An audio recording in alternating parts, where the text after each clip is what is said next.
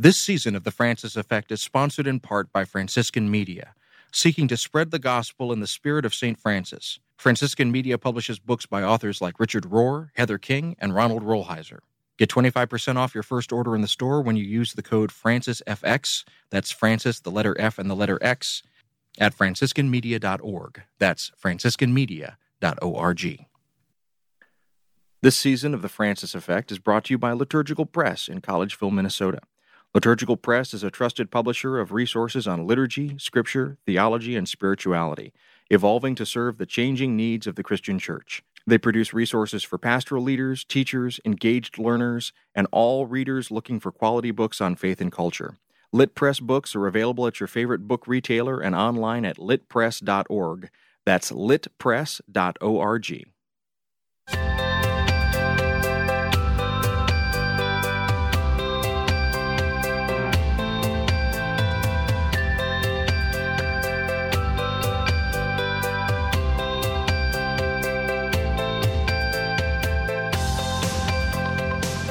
Hello and welcome to the Francis Effect podcast. My name is David Dalt and I host a radio show called Things Not Seen about culture and faith, and I teach at the Institute of Pastoral Studies at Loyola University, Chicago. I'm here with my two good friends, Heidi Schlumpf and Dan Horan. Father Dan Horan is director of the Center for Spirituality and professor of philosophy, religious studies, and theology at St. Mary's College in Notre Dame, Indiana, and Heidi Schlumpf is executive editor and vice president of National Catholic Reporter. Every couple of weeks, we get together to talk about news and events through a lens of our shared Catholic faith. Heidi and Father Dan, good morning. How are you both? Heidi, how have you been? Well, we're having a little bit of a Halloween hangover over here in the Schlumpf-Butler household. So lots of trick-or-treaters in our neighborhood last night. And our kids, even though they're in 7th and 8th grade, still dress up and go trick-or-treating. They were a Greek goddess and a traveling door-to-door salesman. So how about you guys? Did you get a lot of candy or trick-or-treaters? I nearly forgot it was Halloween. So just that's how you know that I'm a religious without children and who's not on the radar. In fact, I was going to meet up with a fellow theologian. We're co-editing a book right now, and so we were finishing some edits, and we're just coincidentally planned to meet on Sunday afternoon to hammer out a few things in person. And I'm driving to where we're meeting up, and I just saw like packs of kids and parents in costumes. I said, oh, that's right. It's Halloween. So yeah, it looked like folks are having fun, although it's pretty chilly here. So I don't, bundled up, I guess, is how people were getting their candy.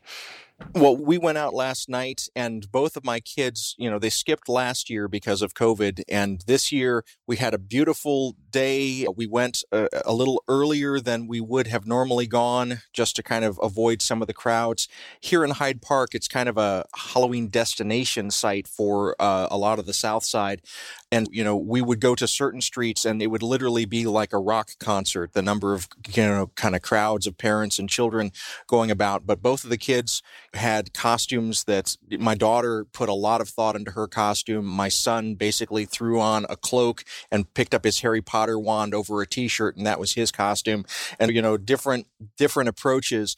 But really, it was just one of the most enjoyable Halloweens I've had in a long time. And I love October and I love Halloween especially.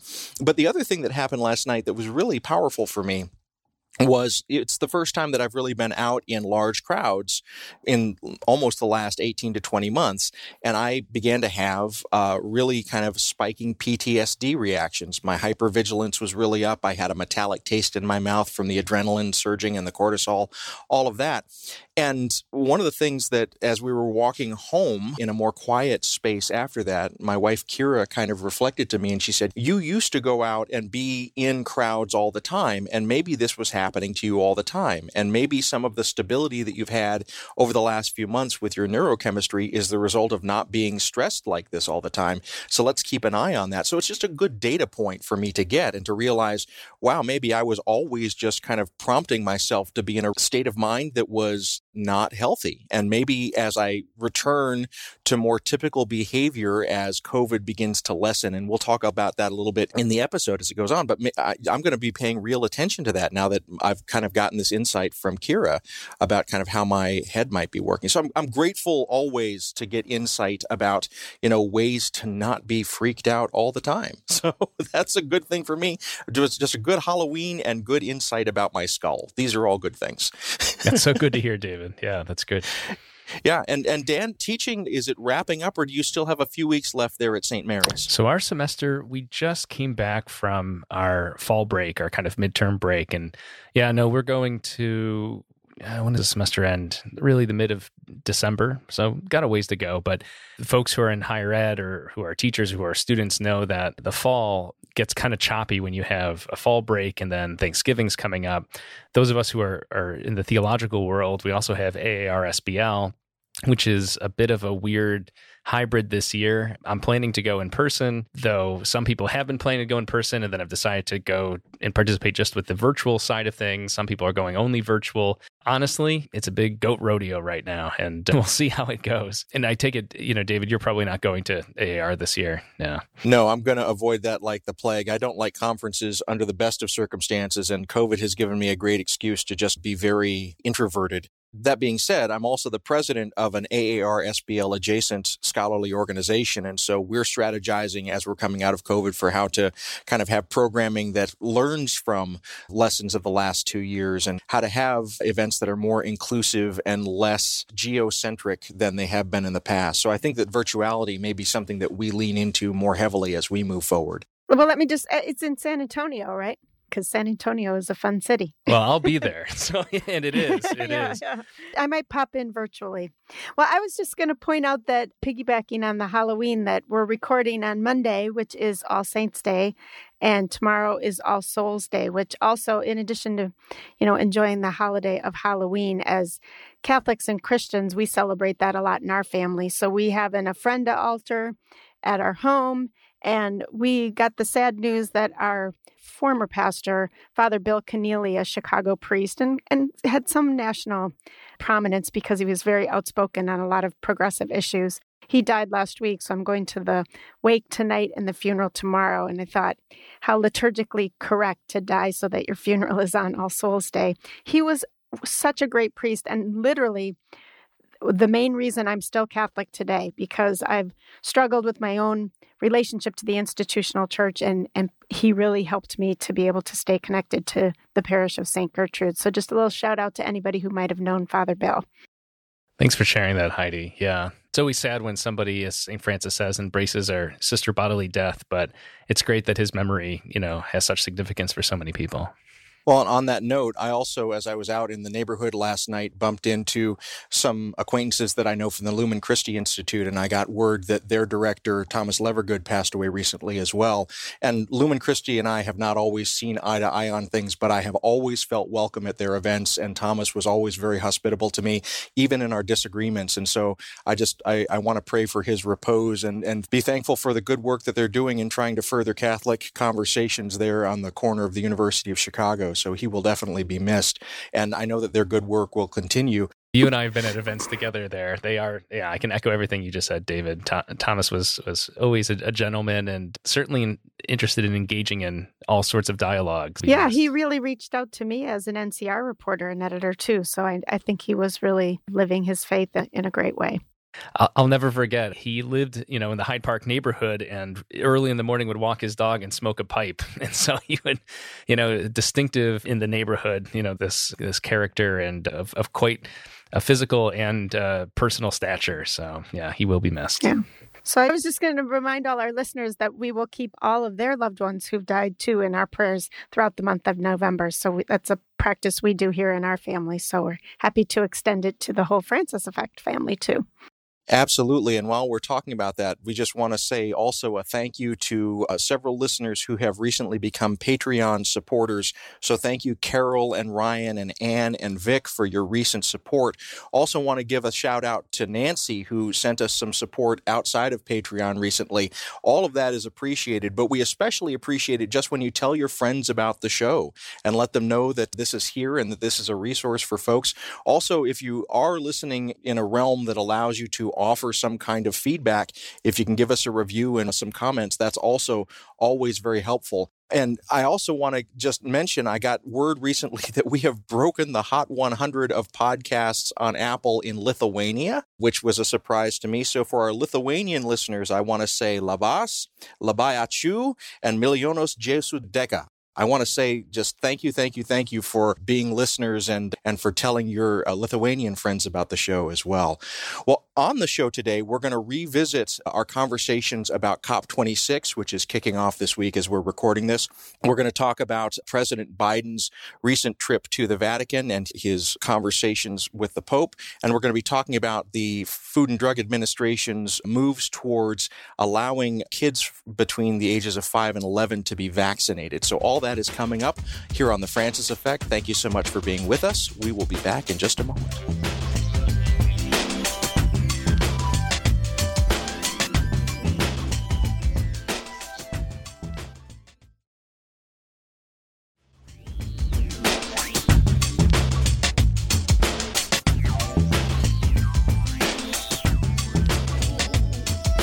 Welcome back to The Francis Effect. I'm David Dault, and I'm here with Heidi Schlumpf and Father Dan Horan. Every couple of weeks, we get together to discuss a variety of topics from a perspective informed by our shared Catholic faith. On the last episode, we spent some time discussing the upcoming COP26 conference, the United Nations 2-week climate change summit that is taking place in Glasgow, Scotland. Now that the COP26 conference is officially underway, having opened on Sunday, we want to continue our conversation about this important gathering given the urgency of the subject matter being discussed. At the opening ceremony, Patrick Espinosa, the Executive Secretary of the United Nations Framework Convention on Climate Change, or UNFCCC, said, quote, "We stand at a pivotal point in history," adding, quote, "Humanity faces several stark but clear choices. We either choose to achieve rapid and large-scale reductions of emissions to keep the goal of limiting climate warming to 1.5 degrees Celsius, or we accept that humanity faces a bleak future on this planet," unquote.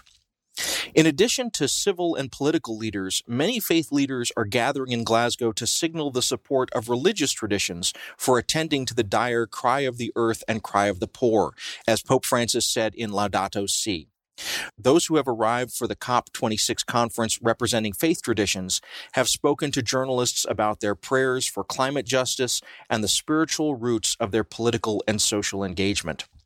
One such group of faith-based climate activists walked hundreds of miles in pilgrimage across the United Kingdom to arrive in Glasgow. Helen Elways, one of the pilgrims, told NCR reporter Brian Rowe, quote, "I don't know what we can do more than pray at this point." And then she added, quote, "We do everything we can to help the leaders to make the vital, crucial decisions that need to be taken," unquote. Dan, as the conference continues over the next week and a half, what should we be doing? How should we be thinking about it? Well, first of all, I think the folks you just mentioned there at the end who are praying, I think that's a good place to begin. It's not an underestimation. It's not a superficial thing to say that prayer is important. I mean, we need a lot of prayer in this regard. Prayer, I think, in particular to the Holy Spirit, because not only does the Spirit kind of animate all of creation and draws near to us as God's imminent presence, but as the Psalms remind us, we pray to the Holy Spirit to come and renew the face of the earth, and boy, do we need some renewal on this planet. The other thing I think is important for us to keep in mind is to call to mind and to bring to attention and to discuss and to think about, to be mindful of this event taking place right now. I mean, I have to be honest, I'm glad we're talking about this for the second episode in a row because it deserves that attention. And maybe our listeners are thinking, oh, geez, will these three talk about something else already? And the answer is we will not, because there isn't going to be an earth on which you can listen to any podcasts if we don't take this seriously. It's almost a cliche at this point to say time is running out. It's also almost a cliche to say that we can still do something, but that window is closing faster and faster day by day. I'll just contrast, for instance, my experience 2 weeks ago. I was in the United Kingdom. I was in London to give some talks, and I was struck immediately by how the average person on the street and people that I interacted with were aware of the COP26 meeting taking place north of the border in Scotland. That does not surprise me, frankly, that Europeans and our British sisters and brothers are a little bit more attentive to this. Part of it has to do with U.S. politics. Part of it has to do with the way in which our news cycle, I think, leads folks who are not actively pursuing worldwide or global news to get stuck in these ruts. It was interesting. I gave one lecture on a Saturday, and the person who introduced me is from Scotland originally, a wonderful woman named Patricia, who I've known for many years. She, in her introduction, began by acknowledging this event that was taking place a week later, that was going to begin a week later. And so here we were in a public lecture, a public setting, where it was just a matter of fact, where people were conscious of and calling to mind and calling to action their fellows with regard to this conference. And I just have not heard anything, virtually anything in the United States. I noticed the New York Times is covering it, which is great. And I'm sure other international news organizations are covering it. I know National Catholic Reporter is. But frankly, I'm a little bit flabbergasted. I'm shocked but not surprised, as that Trumpian expression has come to be used so often. But I don't know. What are you two thinking about this as we're now underway? When this drops, we're going to be halfway through the first week of this conference. Yeah, I agree with you, Dan. We can't discuss this enough. And I was struck by that very same comment that you just made about there's not going to be an earth left to do, fill in the blank. My son made the same comment, said that he was sharing that during a class discussion.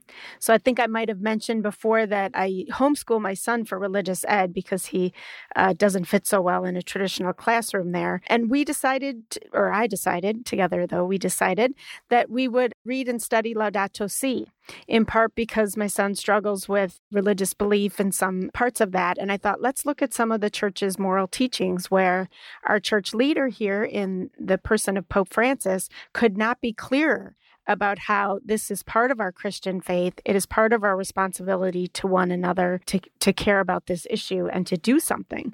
So that's been really a blessing to be able to go back through that document through the eyes of a 14-year-old. But I would say also, I was a little bit disappointed that the Pope decided not to go and appear in person at the COP26 meeting. I think there's still some talk that he might have a video statement, but his message is still being heard there. Obviously, the delegation is there.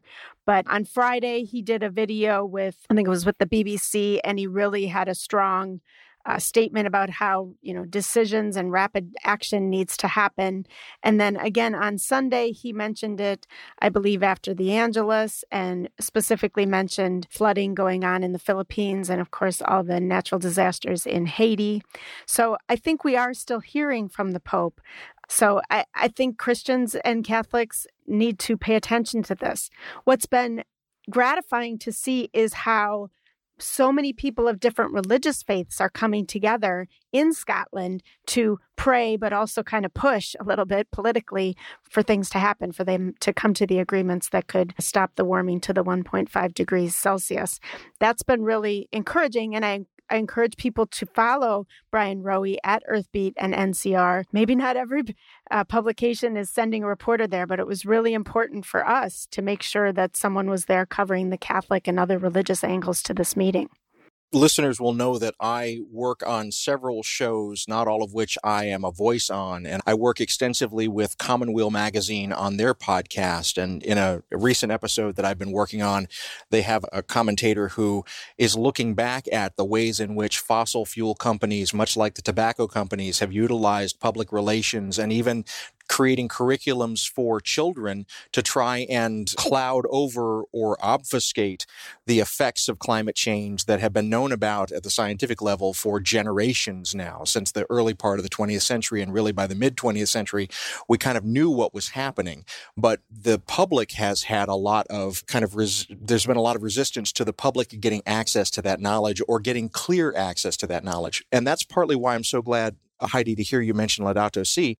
It's interesting and good to find a religious document that is trying to engage with actual clear science and trying to draw a moral case about the ways in which we should be engaging with this as faithful Catholics, as faithful Christians, as people who believe that in some way our created world is a grace to us that needs to be preserved and maintained and not simply exploited. So all those things I think are very heartening, and I'm so happy to hear you talking about this with your children.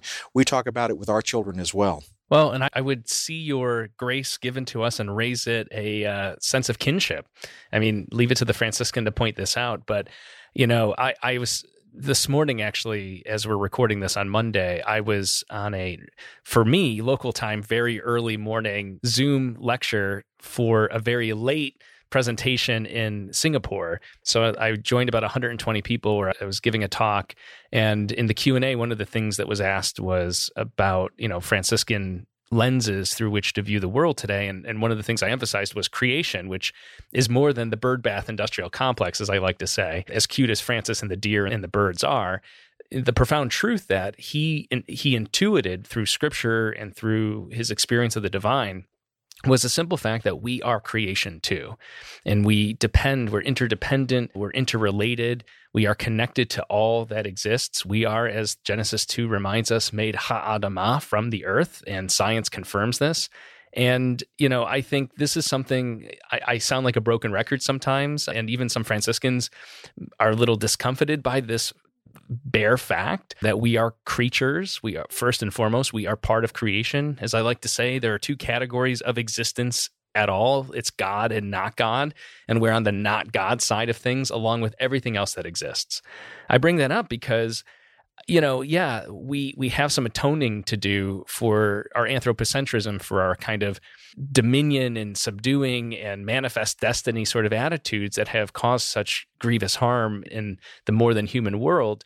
But we also have to change our way of being in acknowledgement of the fact, with humility, that we are part of this created world. I think that's, Pope Francis alludes to this, maybe doesn't use as strong language sometimes, but the anthropocentrism he justly highlights as an evil, is rooted in our hubris and in our lack of humility, that we think we are more than we are. We think we're other than the created world, and we're not. We're part of it.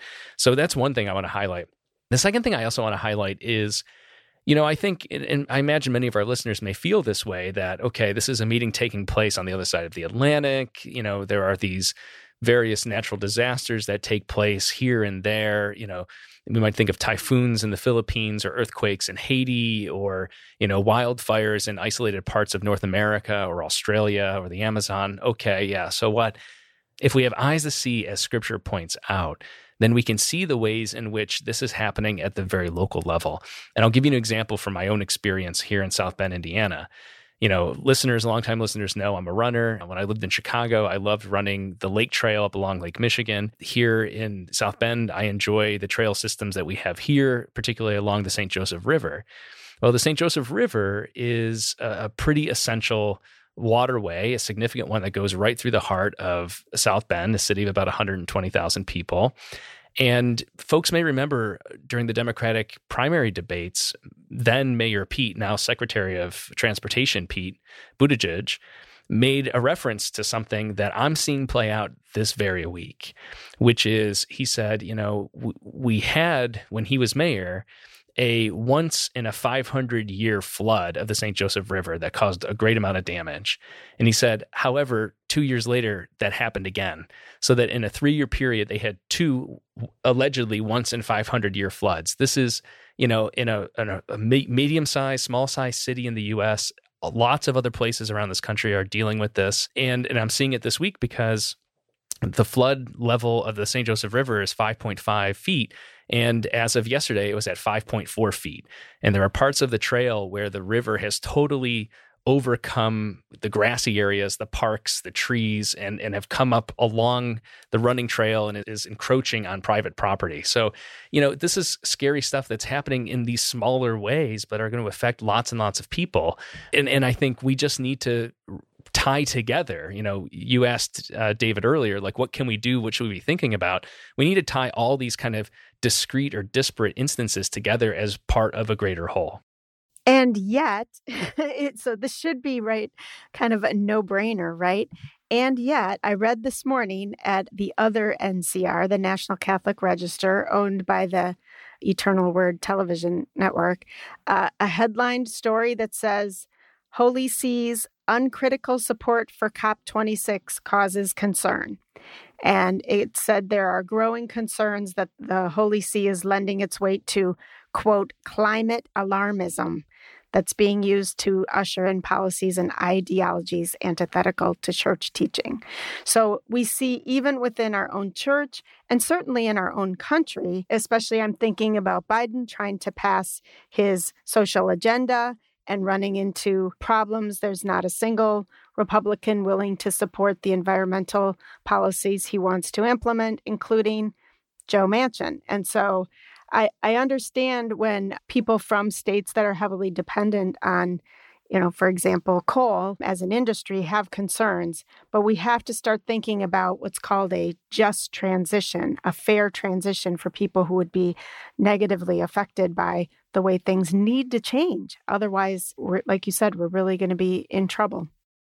Your point, Heidi, really highlights, I think, something that we who might identify as progressive Catholics or the Catholic left, we need to keep in mind again and again. And that is the people who go to articles like the National Catholic Register one that you noted, or that watch EWTN, they want very strongly to be good, faithful Catholics. And that's one reason why I'm so glad, Dan, when you are giving resources from the depths of our tradition to say, or even Heidi, when you mentioned something like Laudato Si, it is possible to be a good and faithful Catholic and be very concerned about and very clear about the dire kind of situation that we are facing. We should be alarmist because the data is alarming, and there really isn't the kind of disagreement at the scientific level that some of these people who have been paid in public relations firms to kind of, put that message out into the public sphere would like us to think that there is. It's really very concluded, and we have very little time. And so I think as we're kind of moving towards the end of this segment, the question that I want to ask both of you is, how do we balance urgency and hope? How do we balance not getting overwhelmed by this? Some people to kind of talk about it sometimes like it's a 99% problem with a 1% solution, and that's overwhelming for us. How can we think of it more like an 80-20 problem or a 60-40 problem where our actions at the local level, at the individual level, can still even make a difference at this point? I struggle with that myself, David. I don't know. And honestly, I used to be a little bit more hopeful. I think the global pandemic has made me less hopeful, particularly when we look at our own country. I'm constantly frustrated with my fellow citizens in the United States. Having just been abroad in the United Kingdom for a few days, a couple weeks ago, it's just a reminder that the rest of the world, and trust me, the Brits have their own problems. They'll be the first to admit that. But there's just other ways of being in the world. And I think the vastness of the United States geographically, I think our numbers, we're not the largest, we're not like India or China, but the vastness and the isolation, the United States is truly isolated. And the U.S. benefits globally from, I would say on a grand scale, what individuals benefit from in various systems of oppression. And we think of this in global oppression. We have a U.S.-based privilege that, because the way things work in the world accrue to our collective benefit, whether that's military force, political force, financial force, climate, resource force, and so forth, then we don't see, or we're kind of disincentivized from seeing the way that it harms disproportionately other people in the world. When you look at the United Kingdom or Ireland, or you look to the mainland of the continent, these countries, much like other parts of other continents around the globe, I think of Africa, I think of South America and Central America, where folks are living in smaller geographic countries, much closer together, you don't have the luxury of being in such denial, such delusion. So my hope is mitigated tremendously by the frustration I experience, because we are the most resourced, the most powerful, the most influential country. And yet, even in the Biden administration that has sought to try to reinstate some of the things that were pulled back under the Trump administration with regard to climate, I'm still incredibly pessimistic. I really am. And I look to our bishops in the United States, and they're exceptions to the global rule as well. I mean, there are some lunatic bishops here and there around the globe, but boy, do we have a really dysfunctional bishops' conference. And that's not an insult. That's just merely a description that even the bishops themselves would identify, and certainly the Holy See does. So I don't know, David. It's hard for me to find hope. I used to have much greater sense of eschatological hope, but seeing the way that the pandemic has led people to be anti-vaxxers and to just completely make stuff up gives me little confidence that we're going to be able to kind of come to some sort of collective awakening. And I think you hit the nail on the head through capitalism, which is there are people who are benefiting all the way to the bank from this. And as long as there's that incentive, what can one do? Well, thank you for that challenging question, David. I can maybe balance a little bit of your pessimism, Dan. Well, I don't look to the bishops for hope. Maybe that's part of my thing, is that so many issues that I've fought for my whole life are seemingly hopeless and are things that I may not see immediate effects for, but that hasn't stopped me from fighting them. I don't know. I look in my kids' eyes and I just can't give up on this issue because it literally is life or death, not just for them, but for their birth families and for their fellow global citizens around the world. So as a family, we try to take a global perspective and not just think about the United States. And so I look at them and I look at their generation and I find some hope in at least they're taking this issue very seriously. Yeah, I'll just say I should be clear that I have not lost hope. I was going on a explanatory rant about why it's hard to find hope and why that's a tough question. To your point, Heidi, that it's a challenging question, David. And I will say, too, just to echo, obviously, I don't have kids, but I'm deeply inspired and I'm on the record in many settings saying this publicly, and I say it as much as I can.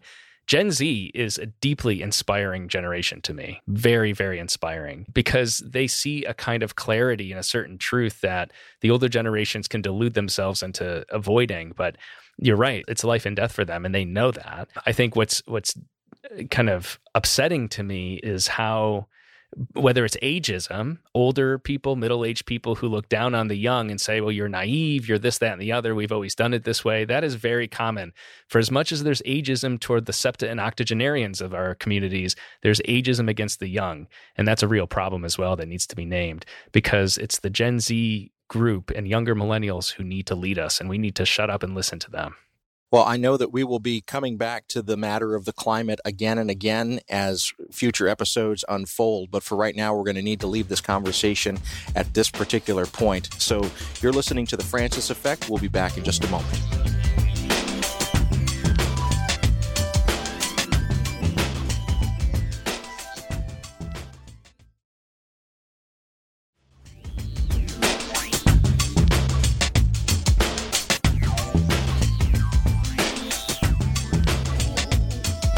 Welcome back to The Francis Effect. I'm Dan Horan, and I'm here with David Dolt and Heidi Schlumpf. Every couple of weeks, we get together to discuss a variety of topics from a perspective informed by our shared Catholic faith. When President Joe Biden and Pope Francis held a private meeting last week, the first news was about its length. At more than 75 minutes, it was likely a record for what is believed to be the longest meeting between Francis and any world leader. For comparison, Pope Francis met with President Donald Trump for about 30 minutes in 2017, and he met with President Barack Obama for 52 in 2014. During their meeting, Biden and Francis talked about climate change, the COVID-19 pandemic, the needs of migrants and refugees, and human rights, including freedom of religion and conscience. Biden praised the Pope as, quote, the most significant warrior for peace I've ever met, end quote. But it's what Biden revealed after the meeting that really made headlines. In response to reporters' questions, Biden said that Pope Francis told him that he was a good Catholic and that he should keep receiving communion. Of course, this comes as the U.S. bishops are set to consider a document on the Eucharist at their November meeting, a document that was initiated because some bishops wanted to single out pro-choice politicians and deny them communion, politicians like Joe Biden. So the Pope's words, which were neither confirmed nor denied by the Vatican, could affect the debate at the upcoming bishops' meeting. The initial reaction from some conservative Catholics was to question the truth, or at least the context of the statement. But Francis himself has said that he has never denied anyone communion, and other high-ranking Vatican officials, including Ghanaian Cardinal Peter Turkson, have also cautioned against the use of communion as a weapon.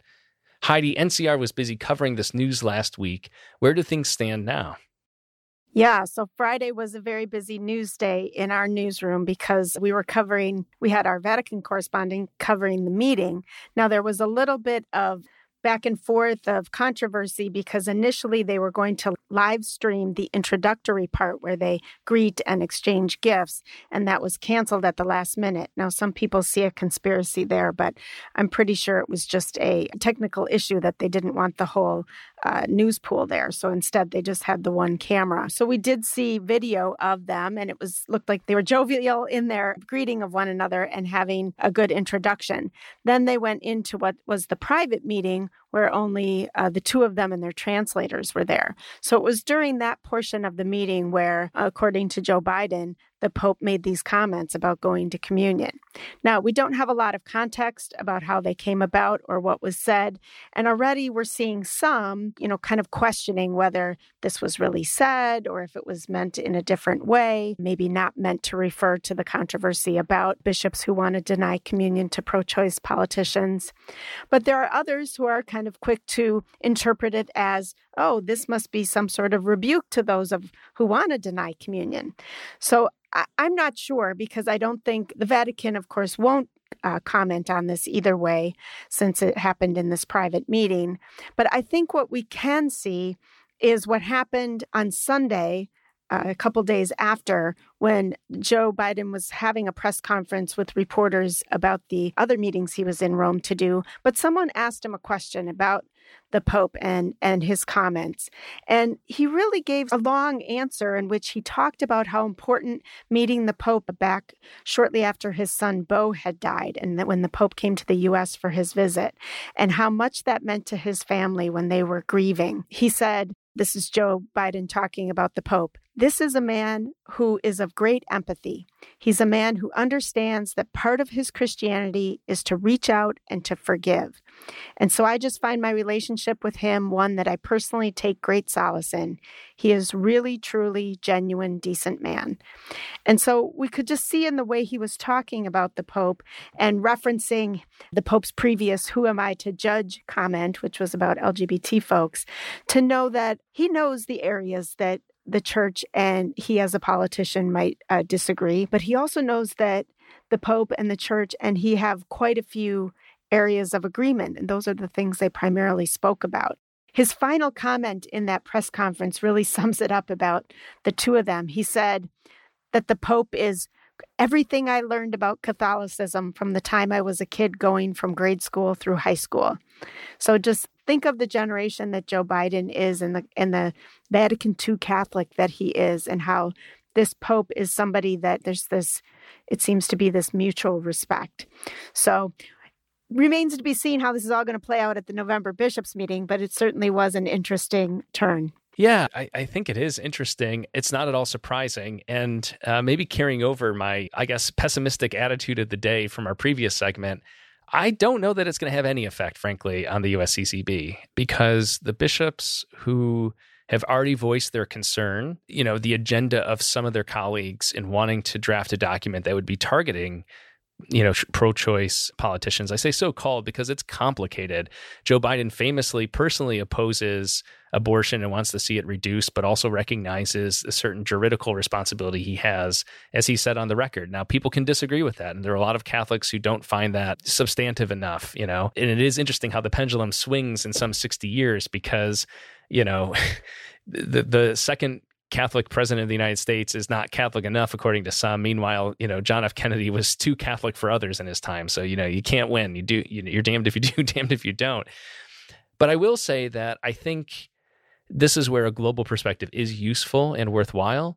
I think Pope Francis has precisely that. And in thinking about somebody like Joe Biden, who is, whether you like his politics or his political party or not, one of the things I find deeply offensive is when people try to impugn his sort of character and his moral standing and him as a decent, genuine person, which basically every single person who's ever known him, who agrees with him or disagrees with him, can affirm. I think that Pope Francis sees in him, somebody who is what most civil leaders should be, a man of faith who's not perfect, no one is, but who is sincere and caring and cares about those who are most in need and the issues of our day. So I'm not at all surprised. In this language of being a good Catholic, I have no problem with that. I think the Holy Father is exactly right. I've said that about Joe Biden before as well. What makes a good Catholic is somebody who can demonstrate their faith by their actions. And there's a lot more to say about that. But I think, I have a lot of questions for Catholics of other political parties, including those in the previous administration, who were as antithetical to church teaching or more so than any Democrat might be. So I think of, Pompeo, and I think of others who were very keen to support capital punishment, for instance, actually seem to have a thirst for that kind of death. David, what are your thoughts?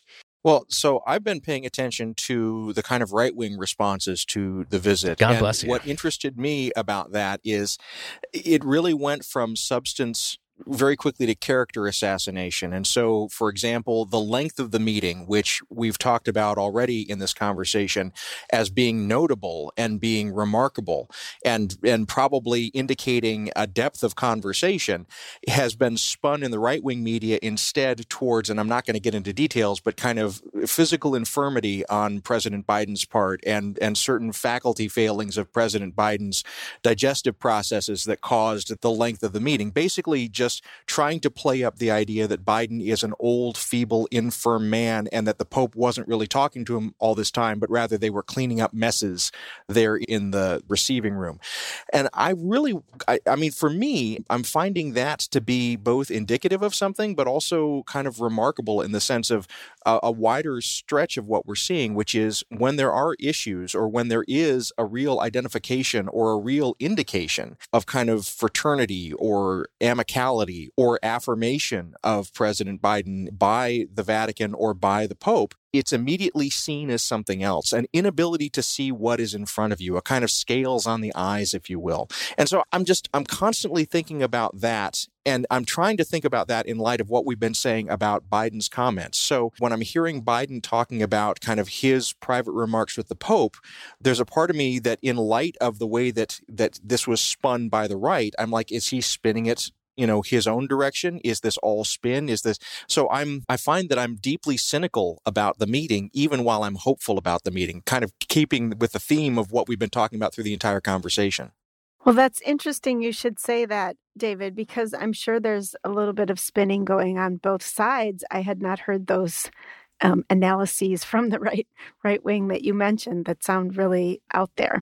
I will say it's somewhat impolitic for Biden to have shared what was said in the private meeting. Now, granted, he was asked a question, but I think we had our columnist wrote a column that kind of said, oh, this is Joe Biden. He's always, kind of saying things he's not supposed to say. But so I do think generally heads of state would not share something of that personal nature with the rest of the world. What I found interesting is that they clearly had a conversation that went beyond just two heads of state.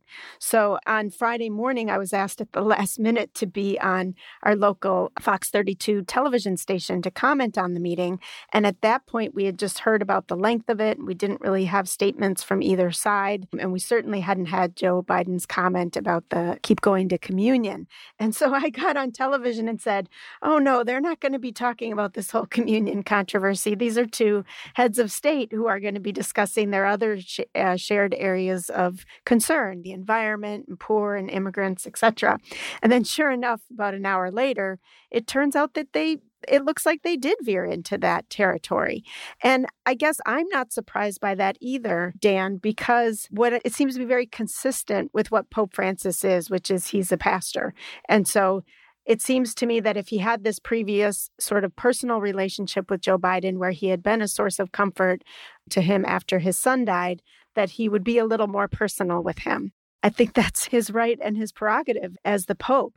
Of course, Joe Biden's pastor, who would decide whether he receives communion or not, at least while he's living in Washington, D.C., Cardinal Gregory, has been very clear that he would not deny communion to him. And the very 2 days later after the meeting, Joe Biden went to Mass at St. Patrick's in Rome and received communion. And there he was at a private Mass on All Saints' Day receiving communion as well. He's a good Catholic who goes even when it's not a holy day of obligation.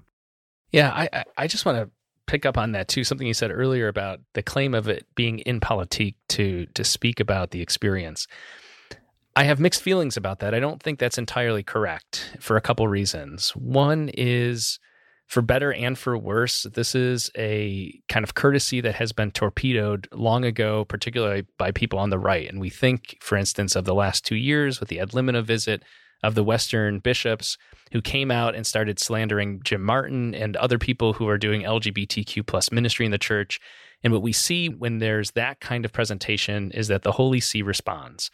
The Holy See and other bishops torpedoed their BS, basically, and said that this is not true. This is not how it was discussed. We saw the same thing happen in 2015 when Vigano tried to set Pope Francis up with the Kentucky clerk and, presented that in a certain light as a spin. And the Holy See responded right away, including sending pictures of Pope Francis meeting with his former student and his husband, his partner, as a counter to that. I think it's also important to realize that these private audiences with Pope Francis have a couple different layers to them, and there are oftentimes instructions that are given to those who meet with him. And I think, for instance, of Father Jim Martin, who met privately with Pope Francis, and there are certain things that the Holy Father said that he could say and certain things that he asked to keep private. And it's my understanding that Joe Biden, who we have to remember is the leader of the free world and knows all kinds of international secrets, despite Michael Sean's, I would say, slightly rude interpretation of a Joe Biden running his mouth, quote unquote, is not taking into full consideration the fact that he actually has quite a lot of very sensitive material on his plate that he keeps in great confidence. All of that is to say is Pope Francis to Joe Biden, unlike any president since JFK, is actually his pastor. He is the universal pastor of the Catholic Church. Joe Biden is a good Catholic who's practicing and in good standing. And so the relationship, the encounter, the experience was a pastoral ministerial visit as much as it was, as you said, Heidi, two heads of state. But I take issue with people getting all worked up about Joe Biden saying this, particularly since he was, as you rightly noted, was asked the question. He could choose not to respond, but my sense is that this was probably not anything that the Holy See would have a problem with because it's something that Pope Francis has already said publicly. And why wouldn't he say it to the person himself when they're meeting in a pastoral and, a formal setting? So I think that's important for us to realize. I really, to David's point, I can't look at that right-wing stuff, not intentionally. The kind of spin and even from well-meaning people who I think of our colleague Michael Sean, for instance, and others, there's a lot of projection and transference going on here. And I think that those of us who are familiar with how these private audiences work, it's a little bit more complicated than just the outside observer would make it be. You make a good point, Dan. I'm frequently frustrated by how progressives or people on the left are always following all the rules about things, and then people on the right do not, and it affects how the debate happens or how things end up. So that's a really good point. Well, and I also think it's worth noting, when does the Holy See come out and correct these things? It's usually when, it's not Joe Biden, it's not Jim Martin, it's not, John Stowe or somebody coming out of a meeting with the Holy Father saying something that upsets alt-right Catholics. It's usually the alt-right trying to spin something to their own advantage, and then the Vatican having to say, well, that's not what happened. You're misconstruing this. And I think that also demonstrates that if Joe Biden said something that was incorrect or that the Holy Father found problematic, he would say as much.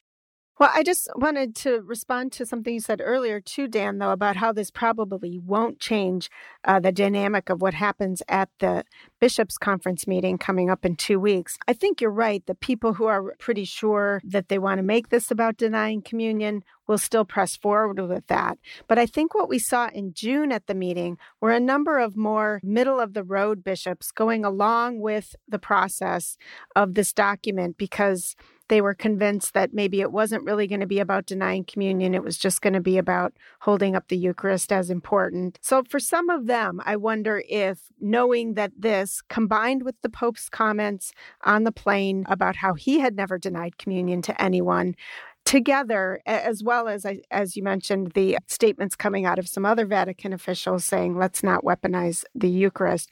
I wonder if that might have effect on some of those more in-between bishops. We'll have to see in a couple weeks. And that probably is a good place for us to leave this conversation for now.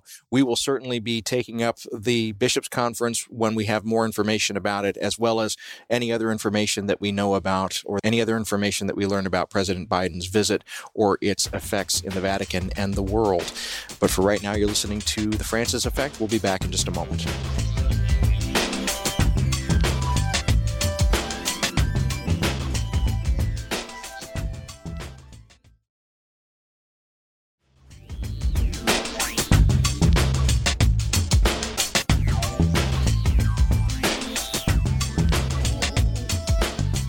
Welcome back to The Francis Effect. I'm Heidi Schlumpf, and I'm here today with Dan Horan and David Dalt. Every couple of weeks, we get together to discuss news and events through a lens of our shared Catholic faith. Over the past couple of weeks, the U.S. Food and Drug Administration has taken a step long awaited by parents across the country. On October 29th, the FDA approved an emergency use authorization that will allow Pfizer's COVID-19 vaccine to begin to be administered to children ages 5 to 11. Earlier that same week, the FDA's vaccine advisors voted 17-0, with one abstention, to recommend the authorization for the vaccine, which is formulated at 1/3 the dose of the vaccine used for persons ages 12 and older. This is an important step, but it's not the final one in the process. The matter now goes to the Advisory Committee on Immunization Practices at the Centers for Disease Control and Prevention. They will meet on November 2nd, which is the day after we're recording, to discuss whether to recommend the use of the vaccine among U.S. children. Once they give their recommendation, then the CDC director, Dr. Rochelle Walensky, will make the final decision on the use of the vaccine. David, I know you have 2 children under 12, and your family's been waiting for the chance to get them vaccinated. How are you feeling about these recent positive steps towards that finally happening? So I'm feeling hopeful, and I'm feeling like, this is a chance for us to rejoin the world in many ways because, here in Hyde Park, and I've mentioned this at times before on the show, my wife Kira's parents moved here 3 years ago, and so we've had kind of elderly people to consider in our thoughts about kind of how we're going to approach social distancing and safety, and we've also had unvaccinated children to consider. And so, as Kira's parents have gotten better and better protected and have gotten boosters and what have you, we're feeling always more confident about their safety, but the real kind of weak link in all of this has been our kids. And for a year, we kept them out and we homeschooled them, so they weren't in any kind of social environment that way. They had very limited connections to their friends, which was a toll on them emotionally. And they've, this year they've gone back to school in the public system, and so there is some distancing and safety and masking precautions going on there. But there's always that nagging kind of fear that is just kind of lingering there of when are they going to come home infected? And so any kind of barrier that we can create, any kind of safety measure that we can implement is another step towards sanity and normalcy for our family. And so I'm incredibly excited. I recognize it's not the final step, but man, is it a good step to take to get to this point. And I'm wishing that it could have happened earlier, and I'm understanding that it's not going to happen as fast as we would like, and that there are still some things that could go wrong in the process. But I mean, I'm very relieved to have reached this point. But Heidi, I know that you've got young children as well. How are you thinking about this? Well, we've been insulated from this because our kids are over 12. And so last night on the Halloween trick-or-treat trail out with talking to some other parents, I was reminded again how kind of privileged our family is in that way, that we've been able to consider ourselves vaccinated, already starting the process of the booster shots especially for my husband, who was vaccinated first because he works in a school. So I know how seriously families with younger kids are taking this. And now we're butting up against the holidays again. So I was speaking with a neighbor who was talking about how important it was for her to get together with her father, having lost her mother over the course of the pandemic, and how if they try to travel at Thanksgiving, then when they come back, they have to quarantine with their children because they have young kids who are not vaccinated again. So I'm sorry this didn't happen sooner, and I know that it's not completely a slam dunk yet. We're still waiting on those decisions, but I'm really hopeful that this will help families with young kids.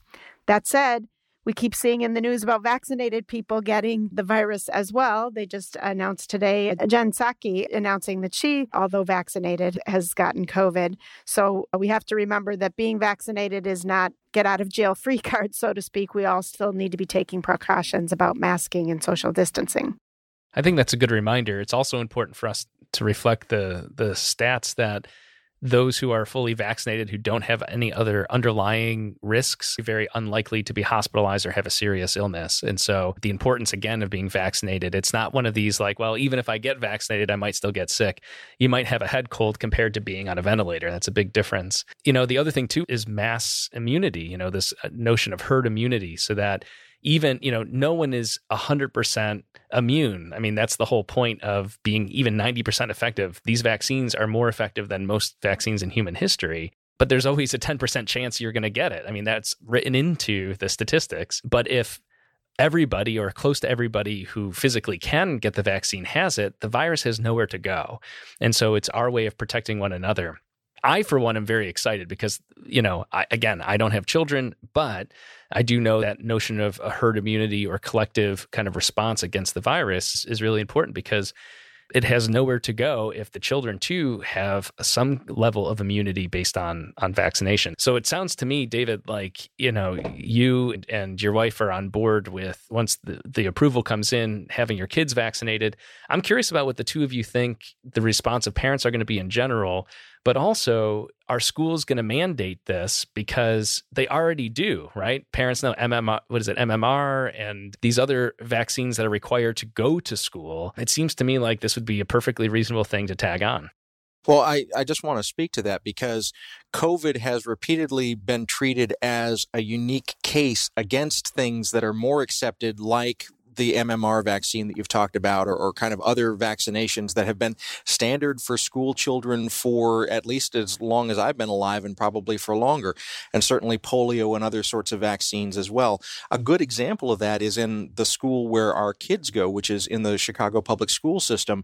When we were coming out of summer, there was an indication that there would be testing school-wide. And then when that was finally rolled out at the city level, it turned out that it wasn't testing for everybody. It was opt-in testing for parents that chose to do it. So our kids are getting tested twice a week, but they are the rarity in the school because most parents have not opted in. And that might be because the parents have some kind of strong ideological resistance to it, or it could be that CPS is also really bad about communicating with parents, which we've encountered again and again, in our kind of forays into the public system. And so, I mean, there's a lot of reasons why the way in which we are approaching this problem at every level, and we said this earlier in the program, it kind of mirrors the same problem on a smaller scale with climate change. Because again, we're not able to get the information that we need to actually make active, real-time decisions. Instead, the information is always distanced or clouded or in some way is made less accurate than it could be. It's incredibly frustrating for me as both a parent and a citizen to not have access to the information that I need to make good decisions about the health of my world and my family. And so for me, even though I'm excited by the possibilities of the vaccine being available for our kids, I'm also aware that for a number of reasons, none of them really nefarious or malicious, a lot of parents are simply not going to get involved in getting their kids vaccinated or even getting their kids into programs that would give them information in real time about whether or not their kids are healthy. And so that's my take. Well, I think most parents will do what we always do when we have a health question about our children, and that's we'll ask our doctors. And so if you go to your kid's pediatrician and who knows your own child's health history, I know our pediatrician who we consulted very strenuously and highly recommended that we get our kids vaccinated as soon as we could. And we even have some health issues with one of our children. So I can accept that some parents might be reluctant. It's still emergency authorization. You're talking about doses for much smaller people. So any sort of medication affects children differently than it might adults. But you make a strong point, Dan, about the importance of herd immunity. I guess the point I would raise too, as we're all moving towards our boosters and our kids getting vaccinated, is just to not lose sight of the fact that there are still people all over the world without access to the vaccine.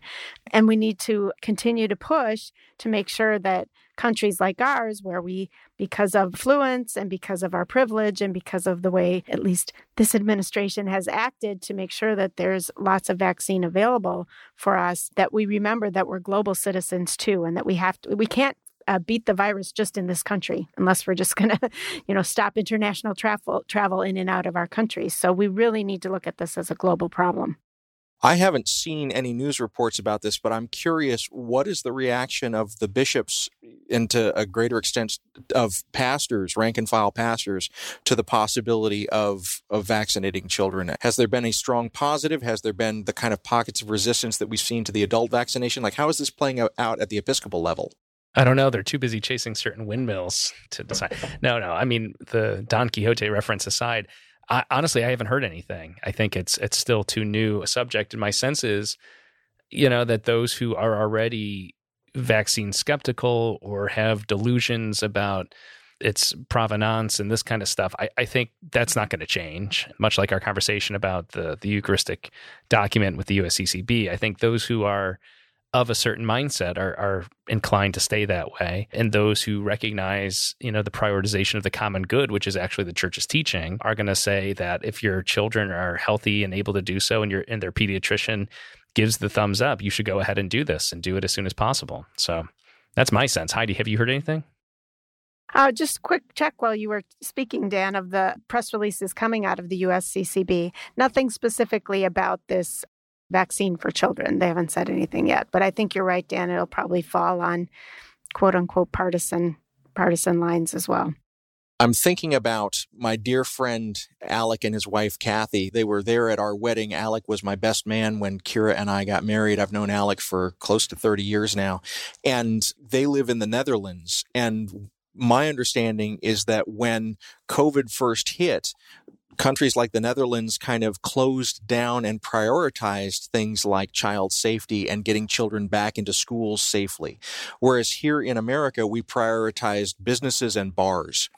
And we really prioritized kind of social activities for adults at the expense of children. And so, again, I am very cynical about a lot of the ways in which we are approaching this as a culture and as a society, because we tend to deprioritize the vulnerable in favor of the powerful and the comforts of the powerful. And so, I'm doing my best here to try and remain rah-rah optimistic about the fact that the FDA is moving this forward finally, but I'm wishing that somehow they could have moved it forward or prioritized it in a way where this could have happened over the summer when we could be really planning for safe reopening and really kind of prioritizing the safety of children, because we still don't know. We don't have enough data about how COVID is going to affect kids long term when they get it, even if they get it with a vaccine. And so, there's a lot of variables here that are out of our control. There are a lot of things that we still don't know, but as a culture, we tend to be operating with a real move towards the importance of capital and the importance of commerce, not the importance of human bodies.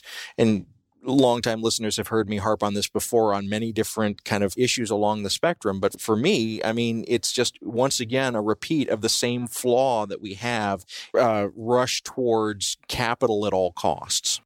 Well, thanks for that segue, David, because I really wanted to get this in here somehow, and I didn't know if it would apply. I want to stop talking about the supply chains. I know this is important, and I understand that people who have livelihoods and businesses who are frustrated by this, but the idea that we can't all buy the junk we need to buy each other at Christmas time because of supply chains being interrupted. I just feel like that's a perfect example of what you were saying. This is the priority. I need to be able to get to Walmart and buy my big screen TV on Black Friday, when really people around the world are still really suffering from the pandemic and children have not yet been prioritized in terms of their health. So I'm already thinking about Christmas differently this year, and how, hey, let's see the supply chain thing as a blessing in disguise and a chance to give of ourselves instead of just give stuff purchased at the supermarket or whatever. That's really insightful. I've long hated the day after Thanksgiving sales and this kind of rush. Part of it is because when it comes to gift giving, I'm a procrastinator. It's a stressful experience for me. Some people love the shopping and all this, and I don't. So I admit there's a personality element to it. But also there's something so distasteful about the revolving door of the kind of capitalistic commercial push. I think about that most clearly whenever you walk into a Walgreens or a CVS and they have that quote unquote seasonal aisle, and it's always half one season ahead of where you're currently going. And so, the Halloween candy was out, and so were, Advent wreaths and candy canes and this kind of stuff. And it's just a little bit too much. And I wonder, especially after the last 2 years that have been so difficult, and people have suffered so much to being so far away from one another. Maybe our gift is, to vaccinate oneself, to wear a mask, to get in a car or on an airplane and go be with the people you love. Enough of this crap you buy on the internet. That's my thought. And wouldn't it be nice for us to have a truly incarnational, embodied Christmas this season where we are with one another in person without taking it for granted and with a spirit of gratitude, because that truly is a gift, and it's a gift I missed last year. Well, we know that a lot of listeners are wrestling with these same sorts of questions about how to keep your family safe and how to be with your loved ones at times like the holidays. And so please know that you remain in our prayers as you're making these hard decisions and moving through these uncertain spaces. And we ask, of course, as you have time, if you would pray for us, because we really need that as well, and for our families. So thank you again. We're going to leave the conversation here. Father Dan, Heidi, thank you again so much for being here. Friends, you've been listening to The Francis Effect, and you'll hear us again in a couple of weeks.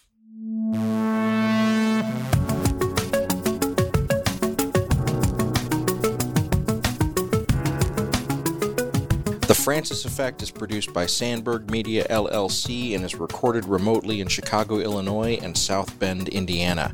It's edited by me at the William Adams Studios in Hyde Park on Chicago's beautiful South Side. The opinions of this program are our own and do not reflect the positions of any organizations with which we may be affiliated. We want to give a shout out to the Salt and Light Catholic Media Foundation. They are not affiliated with our program, but they did give us their kind permission to use the name The Francis Effect, and we appreciate it very much. Please check out their good work at slmedia.org. This show is made possible in part by our Patreon supporters, and if you'd like to join them, please go to patreon.com/FrancisFXPod. We appreciate it very much. Please follow us on Twitter and Facebook. Both of those are at FrancisFXPod, and our website is also FrancisFXPod.com. Please tell your friends about the show, and if you're here for the first time, we have seasons and seasons of episodes that you can go back to and listen to for your heart's content. We're so glad that you're here. Heidi and Father Daniel and I will be back in about 2 weeks. We're looking forward to being with you then. Thank you again for listening.